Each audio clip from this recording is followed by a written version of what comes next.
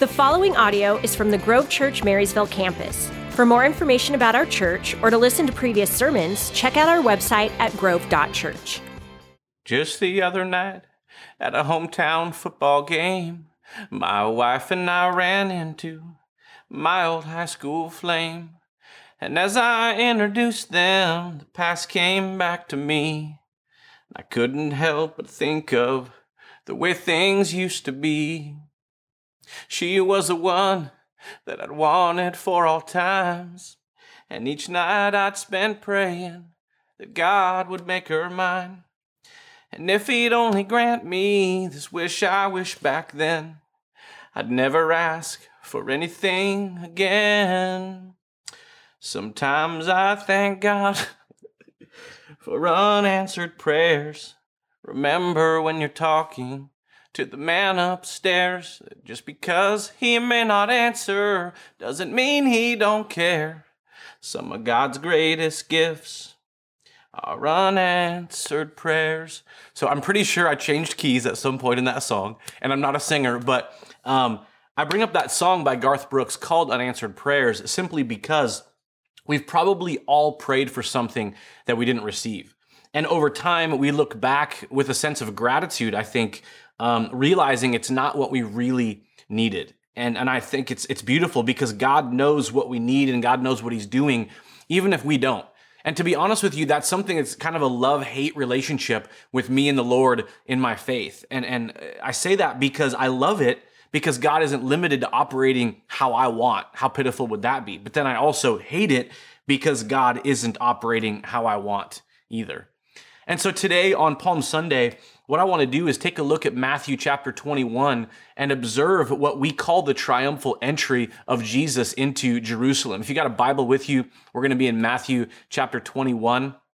And if you got a smartphone with a Bible app, go ahead and turn there and follow along with us. And if you can highlight and take some notes, I also encourage that. But what I love is that this is an eyewitness account, Matthew's eyewitness account of what happened with Jesus and the disciples coming into Jerusalem. Again, God's way of doing things, not necessarily our way. So Matthew chapter 21, I'm going to go ahead and start reading at verse 1.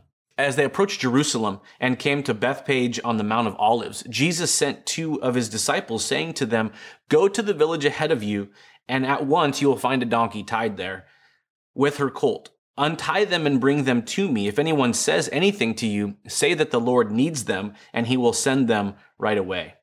This took place to fulfill what was written through the prophet, "Say to daughter Zion, see, your king comes to you, gentle and riding on a donkey, on a colt, the foal of a donkey." The disciples went and did as Jesus had instructed them. They brought the donkey and the colt and placed their cloaks on them for Jesus to sit on. A very large crowd spread their cloaks on the road, while others cut branches from the trees and spread them on the road as well. The crowds that went ahead of him and those that followed all shouted, "Hosanna to the Son of David. Blessed is he who comes in the name of the Lord. Hosanna in the highest heaven." When Jesus entered Jerusalem, the whole city was stirred and asked, "Who is this?" The crowds answered, "This is Jesus, the prophet from Nazareth in Galilee." Father, today as we walk through this text, as we start Holy Week with Palm Sunday and navigate what this is about, God, I pray for every one of our hearts to be open to what you want to do. Help me to be as clear as I can. And Father, in the midst of a world where there's all kinds of words like social distancing and shelter at home or in place and stuff that can feel so anxiety-ridden, God, as we begin Holy Week, I pray there would be incredible breakthrough happening in every single heart as we listen to the message, as we think about what this is about. God, I'm grateful for who you are and what you do in the midst of tough times. In Jesus' name, amen. So let me jump in here. Like I said, Matthew chapter 21, and it talks about Jesus and his disciples approaching Jerusalem. And this is on their way to celebrate Passover, an annual festival for the nation of Israel. And as they head there, Jesus actually says to the disciples to go and talk to some guy about a donkey and bring him. And, so this whole picture is kind of a cool picture where it says specifically It took place to fulfill what was spoken through the prophet. And then he brings up this scripture. And this scripture comes out of Zechariah 9:9 in the Old Testament. Zechariah was a prophet of the Lord. And so it's cool to see this is a prophetic verse fulfilling who Jesus is as the Messiah. Over and over throughout the Old Testament, you're going to see all kinds of verses that remind us that Jesus is the Messiah. Isaiah talked about a suffering servant. Isaiah even said in 9 verse 6, he shall be called Wonderful Counselor, Mighty God, Everlasting Father, Prince of Peace. Well, Zechariah 9:9 is another verse that reminds us that Jesus fulfills this messianic prophecy. Now, another part that I want you to notice as you get into verses 6 through 9, it says the disciples went and did as Jesus had instructed them. They brought the donkey and the colt and placed their cloaks on them for Jesus to sit on. A crowd begins to gather and they begin to lay their cloaks, their coats down, their outer garments down on the ground. People begin to bow. They begin to break off palm branches and wave them at Jesus as he's entering Jerusalem. And it's a pretty meaningful moment. They begin to say things like Hosanna, which is a big deal, and I'll get to that in a second. But I want to remind you that this is commonplace for a king, especially back then. Kings, we're not talking about kings as in entire giant nations of millions of people. Oftentimes, you're talking about what was sort of in context, the governor of a city. They would be called a king of this area, king of this region, king of this city. And so the idea of a king coming and riding on a donkey isn't necessarily, well, wait a minute, shouldn't it be like a chariot of gold and a big crown and a throne on the chariot as they make their way through in this giant thing? This wasn't like that. It was commonplace in Bible times for kings to come through a city almost like a parade, and he would be riding on a donkey. And the donkey symbolized something in the way of humility and peace. And I'm going to get to that importantly in a moment. So you have him coming through on a donkey and this whole crowd of people marveling, whispering, like, this is that guy, this is Jesus, this is him, I see him. And so here comes Jesus. And it was, again, common practice for a king to come in like this. And it's a reminder from Zechariah, here's your king. Here he comes riding on a donkey. It's also a reminder for you and I, this idea of surrendering to an authority. And it's a reminder for you and I when we talk about this king, which I want to specify here in a moment. But when it comes to authority, when it comes to Jesus being king, where are we at in that conversation? Have we really surrendered our lives? And we'll get to that a little more in a moment. But I love how, and I want to talk about this for a second in the time that you and I are living, because as I said, the donkey represents humility and represents peace. The palm branches being waved also represent peace. It says specifically they were crying out Hosanna, which literally means the Lord or he saves.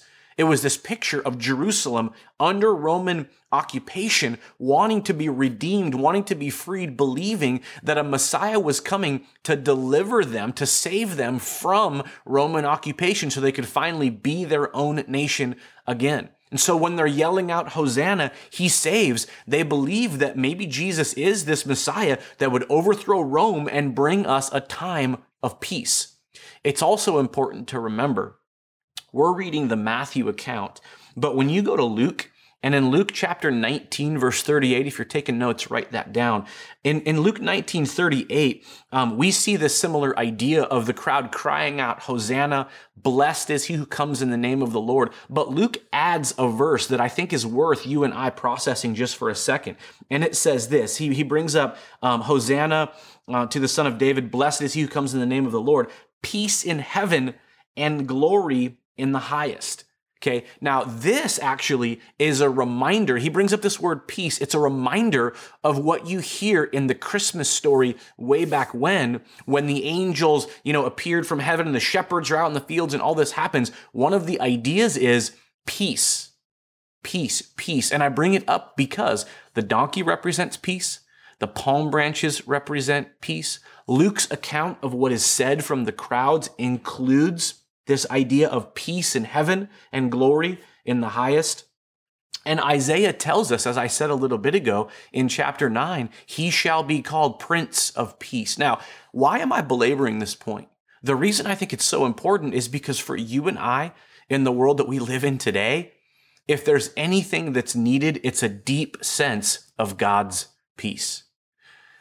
You're walking through a world where we're going, how long am I going to be sheltering at home? What is my world going to look like if one of my family members gets COVID-19? Or maybe you're in one of those jobs in retail or some place where they're saying, hey, you're laid off for now. Sorry, we don't have income for you. And you're literally going, where am I going to get money to buy groceries? Where am I going to pay how is this going to work? What is happening? Can I honestly remind you, it's not uncommon way back when that peace needed to be a big deal. But also in our day, we hear things like, hey, peace, man. And we, give the peace sign. Or there's peace symbols, the symbol of peace back in the 60s, make love, not war, and peace and stuff like that. And then I think of that song, all we are saying is give peace a chance. And no, I'm not going to sing again. But peace is something this world has needed from way back when all the way to today. And even in our current circumstances, my prayer for you is that you would turn your heart to the Prince of Peace, that Jesus is our peace. And if you want real peace, you're going to find that in Christ. He's the one who carries our burdens. He's the one who offers us rest. He's the one who says, when you're burdened, come to me. And he's the one that is our provider. And that's not just a cliche phrase that we go, oh, how nice that he's our provider, but how? No. We're called to pray. Paul even said in Philippians 4, and I've brought this up a bunch lately, in Philippians 4, Paul says, don't be anxious. Pray and watch what God can do, and you're going to have a peace you could never understand fighting to get it, fighting to find it in other places. Your peace is found in Christ. And what better day, the first day of Holy Week, the 9 days of Palm Sunday and Good Friday and Resurrection Sunday, what better way to begin this whole week than reminding you that you and I desperately need the Prince of Peace. I want to pray for a moment. We'll come back to the message. God, there are so many today that need peace. And I pray where there's anxiety, where there's fear, where there's so much sense of being overwhelmed by circumstances and crazy kids because we can't leave our houses and we're stuck and it's nuts. God, I pray for you today to bring peace as individuals right now are praying with me, inviting you to be their peace because they're not sure about what this world's going to look like, because they're not sure, what if I get sick? What if my family member isn't going to recover? What's going to happen? Bills and just all of these things that come up that bring anxiety. Jesus, be the provider. Jesus, be our rest. Jesus, be peace to so many right now that need it. It's in your name we pray. Amen. I want to continue with the message. And this is where you look at what's happening. And again, like I said, this is called the triumphal entry. What's crazy to me is that days after this moment where people are yelling out, Hosanna, he saves, just days later, this same crowd is going to be yelling, crucify him. And we're going to talk about that on Good Friday, which, by the way, we have a Good Friday service at 7 p.m. that'll be online. You can click on it. We'll have a watch party available for us to walk through Good Friday. We're going to take communion together, so we encourage you to observe that with us this Friday at 7 p.m., both at grove.church and on our Facebook page. So just a heads up there. But this is called the triumphal entry. And it is triumphant because it's the beginning of a Passover season, but it's also the beginning of the work that would lead to the cross. And I love how there's an author. Let me see if I can find it here. My page turned accidentally.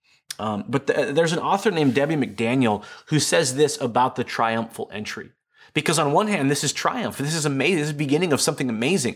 But here's how she says it, and I love this. The triumphal entry is also the first step of Jesus toward his death. And I want you to think about that, because we look at this moment and go, wow, they're bowing, they're waving palm branches. The question for you and I, are we bowing? Are we waving branches? Are we laying our cloaks down in surrender, symbolic surrender to who God is? How amazing. But don't forget that this is the first step in Holy Week of Jesus toward his death.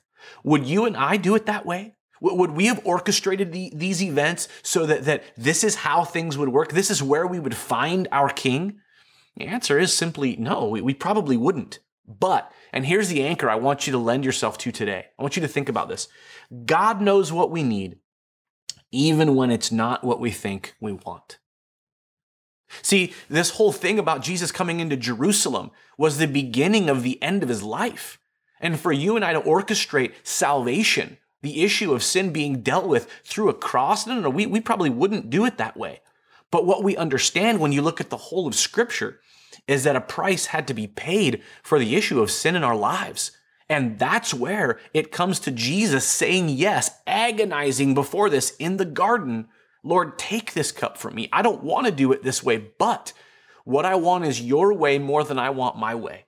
And that's the question for you and me. That for you and I, going back to, God knows what we need, even when it's not what we think we want. It's that reminder for Israel back then. Israel wanted a triumphant king, but they were about to get an eternal Savior. You and I want certain things in certain moments. Man, I want that. But are we going to get what we really need? God knows what we need. And in the midst of all that's going on, I said a couple of weeks ago, yes, this is a test of our faith. We're being tried, as Peter talks about, like gold refined in a fire. It's a refining process. But God is getting us to a place of realizing, man, we've got to surrender to him. He was indeed king, but not temporarily. He would become the ruler forever. As we've sung in Christian circles for years, he is the king who sits on the throne. So how about us? What is it that we want? What might God be doing in our lives right now uniquely to get us to him? And are we willing to believe that God will use ways that we don't always understand? Goes back to, like I said, with Garth Brooks. Sometimes I thank God for unanswered prayers. Here's what I want. But am I willing to say, like Jesus, not my will, Lord, but yours be done? Years ago, we did a series called Upside Down Kingdom. And in that series, we talked about certain biblical principles of the kingdom that go against kind of how we live in the normal world, the normal culture that we're a part of. And we talked about things like we've got to die in order to live. We've got to humble ourselves to be exalted. We've got to realize that the first will be last, that the greatest will be the servant, and we've got to give in order to receive. And I love that because these things are all true in the kingdom. But what it comes down to is you and I admitting our dependence on the King of Kings. The need for you and I to spread our cloaks in surrender, to bow and wave palm branches and cry out like the crowds in Jerusalem, Hosanna, blessed is he who comes in the name of the Lord. Jesus, I invite you into my world. I want you to be the king of my heart, the king of my life. Finally, it says, when Jesus entered Jerusalem, the whole city was stirred and asked, who is this? And the crowds answered, this is Jesus, the prophet from Nazareth in Galilee. That's another sermon for another day, but they didn't think that Nazareth had anything to offer. They didn't think anything amazing could come out of Nazareth in an area of Galilee. What good is that place? And yet now they're saying there's a prophet, something amazing coming out of that area. Another sermon for another day. Let me ask you this. What does it look like for Jesus to be your king? What does it look like for Jesus to be your savior, to be your peace? When you look back on this season, how are you going to see it when you look back a year from now, 2 years from now, 5 years from now? Are you going to look back realizing that you are being shaped the way God wants? Are you going to look back and realize that you grew in ways that you maybe never would have understood? What would you hope to see looking back on this season of our world, of our church, of your life, of your family's lives? For me personally, I want to look back and go, you know what? Christ was always on the throne of my heart, as crazy as this time is. Christ is my comforter. Christ as the one who would come alongside me. And as the Bible talks about the shortest verse in all of Scripture, Jesus wept. That Jesus comes alongside me and weeps with me and laughs with me and loves with me and loves me. That's what I want to see.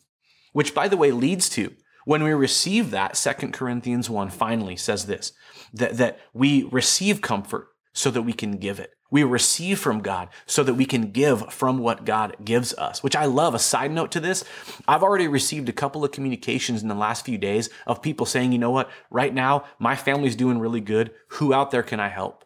My family's doing good. We've got things taken care of. How can I help? Hey, one of them said, hey, we're not using our entertainment budget that we've set aside in an envelope right now. Is there a family we can help because we're not going to the movies and going out to eat and driving places and that all costs money. We want to give that money to a family that needs it. That's what I love. Again, God gives us. And when we have that abundance, we're not called to just hoard it and have it. We're called to give it back out. Okay, which leads me to this final story that I want to share. Like I said, Christ weeps so we can weep with others.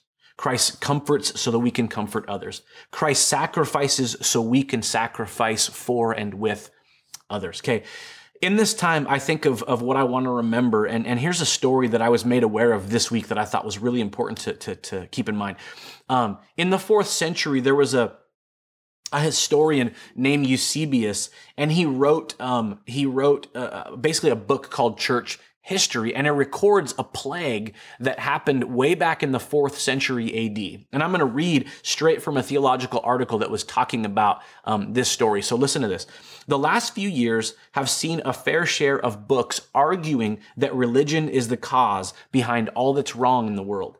Although the Christian church has undoubtedly had its hand in a number of dubious moral activities over the years, a more historical perspective suggests that is only one side of the story.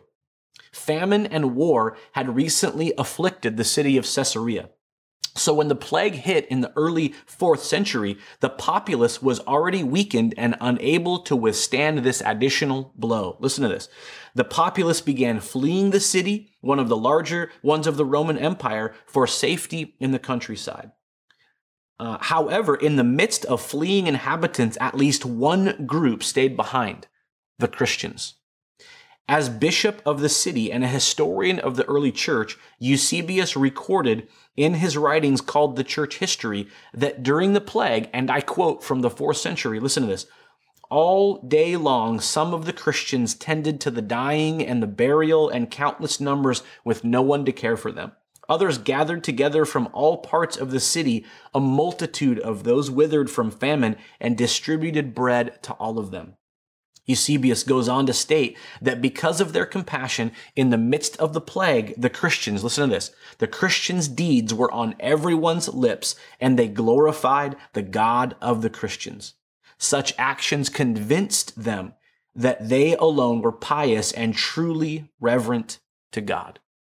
See, when you and I invite Jesus to be the King of our lives, when you and I invite Jesus to be our peace and our comfort and our strength, it gives us that confidence to not only receive it and appreciate it, but to give it out to others, even in dire circumstances. And we see it happening all over our world. And that's why today it's a great day to be the church. As difficult as life can be, Jesus genuinely is the King. And he did make the sacrifice so that you and I could live life abundantly, that others would see it and go, man, I need that peace. I need that confidence. I need that hope. Let me receive it. And then let me get to the point where I can give it out to others.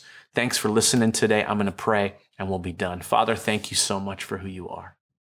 Thank you so much for all that you've orchestrated, that while we may not understand everything, while we may not do it the way you do it, in this world, I pray that we would lean into trusting you, believing that this isn't always about what we want or how we want it, God, but it's about what you're doing. God, let us live in a place of surrender, that we can receive what you have for us, trusting even when it doesn't seem like everything's happening the way we want, trusting that you're in control, that you're doing things that we could never orchestrate, God, because you're God.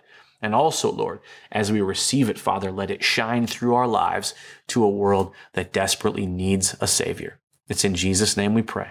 Amen. Thanks for taking the time today. Here's a couple of directions from another one of our pastors. Appreciate you listening. God bless. Thank you for listening to the Grove Church Marysville Sermon Podcast. If you want to keep up with us, like us on Facebook, Instagram, or visit our website at grove.church.